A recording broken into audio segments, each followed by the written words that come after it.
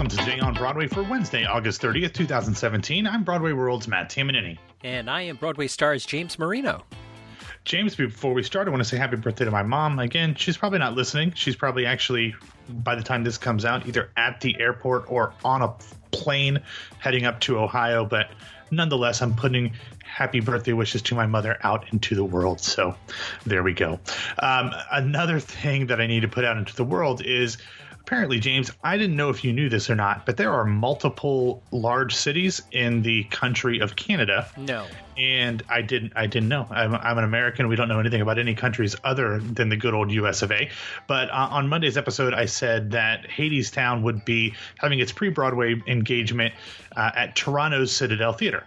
There is a Citadel Theatre in Toronto. Unfortunately, it is just not the one that is doing Hadestown. That's actually the Citadel Theatre in Edmonton, which you got to cut me some slack, James. There's only 3,475 kilometers between Toronto and Edmonton, so it's just a hop, skip, and a jump for those of you that are metrically challenged. That's 2,159.265 miles. So sorry about that. Apparently I got some people's hopes up in the Toronto area. My bad. Maybe the great one could be in the Hadestown. He played for the Winnipeg Jets, not the Edmonton Oilers, though. Wayne Gretzky, I believe. Of course, now that I say that off the top of my head, No. Gretzky played for the Edmonton Oilers, didn't he? We're going to have to check this now. Google. Hold on. Wayne. I believe it was the Winnipeg Jets. Wayne Gretzky played for... Nope, you were right. The Edmonton Oilers. Good for you. Yeah, absolutely. All right. That's right. Him and Mark Messier played together. I knew it was one of the Canadian teams. I just couldn't remember which one. So, again, I know nothing about Canada, so I apologize. Come from away. What's that? Oh, anyway. Okay. Now we got to get serious, James, because unfortunately we do have a few sad things we want to talk about at the top of the show. First, tonight, three-time Tony-winning book writer Thomas Meehan will be honored by the Broadway community as all of Broadway's marquees will dim their lights for 1 minute beginning at 7:45 p.m. If you're in the theater district, take a minute to remember all of the wonderful work that Meehan brought into the world, including one show that we're going to talk about a little later today. I started thinking about it after we talked about him passing away last week, and it's just the scope and the variety of work that he brought into the world. Not just the three shows that he won Tonys for, and Annie, The Producers, and Hairspray. Those are all so funny of shows, but so uniquely different from each other as well. It's just really a legacy and a collection of work that needs celebrated. So if you're in the theater district at about 7:45, take a look at the marquees and remember everything that he's done. And then unfortunately, we have a passing of another Tony-winning theater writer that we need to mention today. As yesterday we learned that Bernard Pomerantz, the Tony-winning playwright responsible for The Elephant Man, had passed away due to complications from cancer. He was 77 years old. He passed away in New Mexico, where he lived. He went to the University of Chicago before kind of striking out in the theater world in London, where he founded a theater and where many of his plays, including The Elephant Man, premiered. James, we're having to talk about way too many of these theater luminaries passing away lately, so we hate to do it, but as Willie Loman once said, or actually it was Willie Loman's wife once said, attention must be paid. Yes, large theatrical family, and so we have to take the good with the bad, I guess, and remember these people fondly. All right, first up in the news, The Lightning Thief is going to make a tour next year. Yeah, yesterday, producers announced that The Lightning Thief, the Percy Jackson musical, will embark on a national tour beginning in the fall of 2018. Obviously, the cast and performance locations are yet to be announced, but the star of the show's off-Broadway run, Chris McCarroll, tweeted yesterday, quote, "Full-blown, high-budget, our production tour. Perhaps see you out there?" So I guess there's at least a chance that he will be a part of the tour's cast. Off-Broadway, he was accompanied on stage by Carrie Compere, Sarah Beth Pfeiffer, Jonathan Raviv, James Hayden Rodriguez, Kristen Stokes, and George Salazar, who was nominated for a Drama Desk Award for his work on the show. James, we don't often see off-Broadway shows touring, especially not in anything that can be described as full-blown and high budget. especially if they don't have something, like Disney behind them, where Disney toured Peter and the Starcatcher, but that was a much different thing. So do you think that there's a possibility that the producers could be trying to go old school here and putting the show out on a tour in attempts to get enough interest and perhaps investments for an eventual Broadway run? Hey, that's interesting. I hadn't thought of that aspect of it. If it does tour really well, I could see them bringing it in, or maybe they've looked at the Matt Tamanini Broadway map, patent pending, and realized that maybe we should just take it out on tour, and eventually there'll be a theater available. But that's really interesting. Well, we've seen over the years, over the last few years, especially with things like Hairspray and Motown bringing their tours in for Broadway runs. Perhaps it might do something like that. We also have recently seen Bring It On the Musical did an actual pre-Broadway national tour. Obviously, that happened quite a bit in years past, but hasn't been as frequent here recently. But perhaps it could be trying to do one of those two routes. Obviously, it's not announced as something pre-Broadway, but I know lots of people who love it, and it actually had CD release parties last night. Our friend Robbie Rozelle was working them with Broadway Records, and apparently they were quite enthusiastic.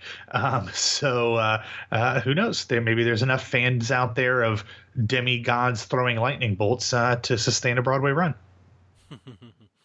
All right, next up in the news, the New York Times lays out the Great Comet Controversy timeline. Here we go again. I hate doing this. I'm so over it. I hate the awfulness of this whole situation. But yesterday, James, the New York Times' Michael Poulsen published a story chronicling the entire sordid history of the fall of the Great Comet on Broadway. For the piece, Poulsen spoke to about 24 people, but as he wrote, many would only speak anonymously, quote, to protect their ability to continue working in an industry with long memories and few jobs. James, there wasn't a ton of new news brought up in the article, other than that the music team had started working with a TV star on the score in LA before he or she backed out because of the controversy. I say he or she because Poulsen didn't actually specifically say that it was someone to take over for Pierre, so I don't want to assume too much from what he wrote.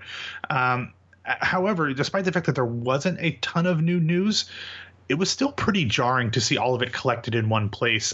James, I've said before, this whole thing just makes me sad. And I don't know that this article did anything to shed a ton of new light on the situation. I kind of think it might have just kicked the hornet's nest a little bit more unnecessarily.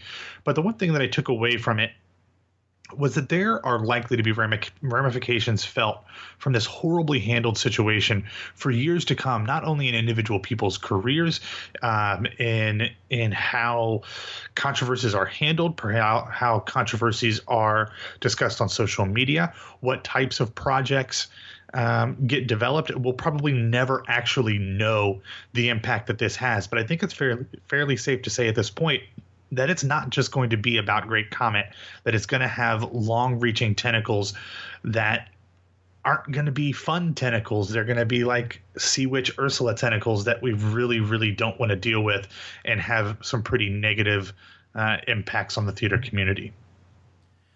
So, like you said, there's not a lot of new information, but what was helpful to me was to see it all consolidated into one place. So this is a real interesting article for those who are studying producing, and it kind of lays out, various things that you need to watch out for when you're producing and handling crisis management and things along these lines. And let's learn from our mistakes of our brothers. So it's a really good article. I encourage people to go read it. So, Library of Congress digitizes Alexander Hamilton documents, like the musical? No, actual documents from Alexander Hamilton. It's just apparently, we talked about the pop culture significance of Hamilton on yesterday's show, and now it's reaching all the way into the Library of Congress and getting them to digitize previously just hard copy documents. But yes, with the enormous popularity of the musical Hamilton, the Library of Congress has now digitized a collection of historical documents written by founding father Alexander Hamilton. The collection, consisting of approximately 12,000 items, dating from 1708 to 1917 are now available online. Obviously, he wasn't alive that entire time. James, being quite honest, I'm surprised that they didn't make this part of the Hamilton app. I mean, more content, the better. I'm sure maybe they could release link an to update. They'll update the app. Very good point. The collection of documents includes things from Hamilton's impoverished Caribbean boyhood, events in the lives of his family and that of his wife Elizabeth, his experience as a Revolutionary War officer, the Continental Congress, the Constitutional Convention, many correspondence between him and other members of the early United States government. James, I have a feeling that this just gave Gillian over at the Hamilcast like another 2, 3, 4 years of material for episodes at the Hamilcast. And, we love everything Hamilcast and Jillian over here. So I'm excited to see if she eventually dives into this stuff, because this would definitely be about as firsthand as you can get on a musical. Cool. I think that this is kind of what Lynn wanted to do with the musical, to bring attention to the life of a founding father that was often forgotten. I don't know that he ever anticipated it would have this much impact on the legacy of Alexander Hamilton. We need to find a GIF or a GIF of Gillian Pensavalle. GIF. I prefer GIF too. I hate the GIF thing, but try to be equal. Of Gillian Pensavalle's head just blowing up. Oh my God. Well, I know her and Patrick Hines are recording their true crime obsessed podcast tomorrow, so maybe I'll see if Patrick can come up with something. All right. So in the recommendation section, what do we have? Oh, I got 3 articles that are very, very different, but I wanted to point them all out. First, in the New York Post yesterday, the acclaimed and accomplished columnist Michael Riedel wrote a new article about Mel Brooks' Young Frankenstein. We've talked about this new production that is happening over in the UK a number of times throughout the year, but he talks about the changes that Mel Brooks and company, including Thomas Meehan, had made to the script, condensing it down from about 3 hours when it ran on Broadway to just about 2 hours now. It's apparently having a tremendous run in Newcastle, which it'll be playing at through September 9th before it heads to the Garrick Theatre in London's West End beginning on October 10th. That's actually the opening night. As I said, Meehan was working on the updated book in New York before they left for the UK, but his health wouldn't allow him to travel to London. Apparently, Mel Brooks is in rehearsals and tweaking things. He's very energized and very excited about the project. In fact, he's so excited, he felt that they had to have Shuler Hensley back in the role of the monster. He wanted him so much, didn't think anyone else could do that role, that he actually decided that he would pay the Tony winner extra above his salary and would pay for his living expenses in London out of his own pocket. Pretty nice move from the show's creator. The rest of the cast is UK based, but Riedel ends his article saying, quote, "If things go as well in London as they did in Newcastle, this new Young Frankenstein may be back on Broadway next season." James, we've heard this for quite a while now. If you remember back, there was a one-night screening of Young Frankenstein at the Hollywood Bowl, and Mel Brooks showed up and said, we might be bringing this back to Broadway, blah, blah, blah. You never know if those things will happen, but it sure seems like this is on the path to bringing those dreams to fruition. That's really exciting. It's one of my favorite movies. I love that movie. It's such a great movie, and it's good that they're revising it. I saw a local production, a college production down here in Orlando, and I loved it. I mean, sure, you can always tighten things up, but I didn't feel like it needed a ton of trimming. But maybe that's just me because of, I love the movie so much. I was predisposed to enjoying it. But okay. All right. What is the odd fate of the Times Square Theater? Oh, man, this is brutal. Okay, so yesterday, New York real estate website, therealdeal.com, which is a URL, James, and a domain that I'm surprised you don't own, had a really interesting story about the trials of the long vacant Times Square Theater.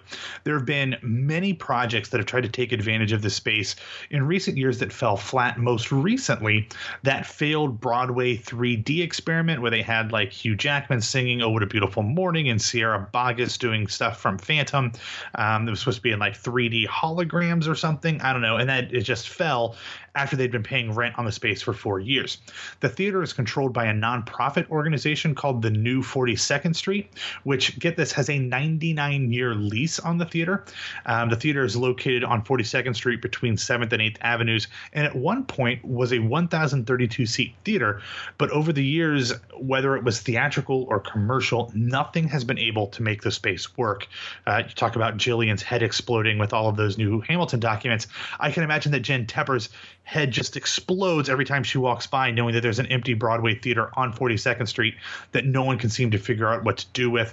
But the article doesn't get into super detailed reasons why each of these projects failed to move forward, other than kind of mentioning that maybe it was cursed.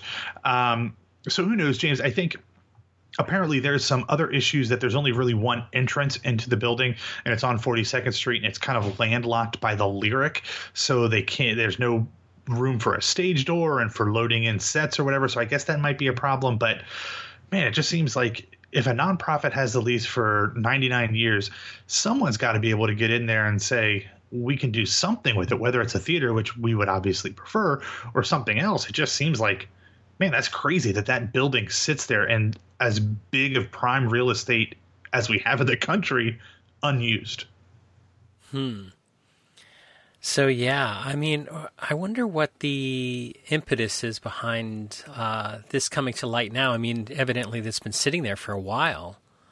Well, they just had another developer fall through. A lease had been signed, but they weren't able to get things. It was a Singapore-based entertainment and multimedia company, leased the space, but they couldn't get the city to sign off on their plans because it is a historically preserved building. So because they weren't able to get these, I don't know, waivers or whatever from the city, which were required for the lease to go through, it subsided and they just moved on. So I don't know. Well, maybe somebody should make them an app that would help them to oh, wait, no. Okay, so there's a different app. There's a new app that's released to aid Broadway in its design process.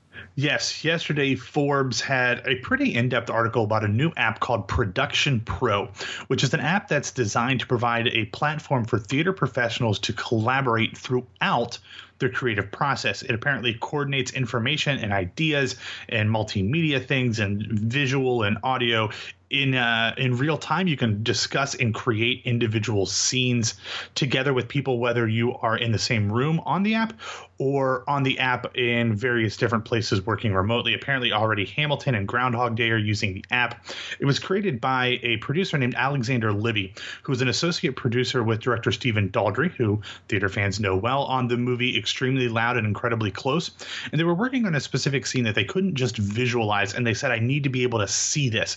And that's how the idea for the app was born.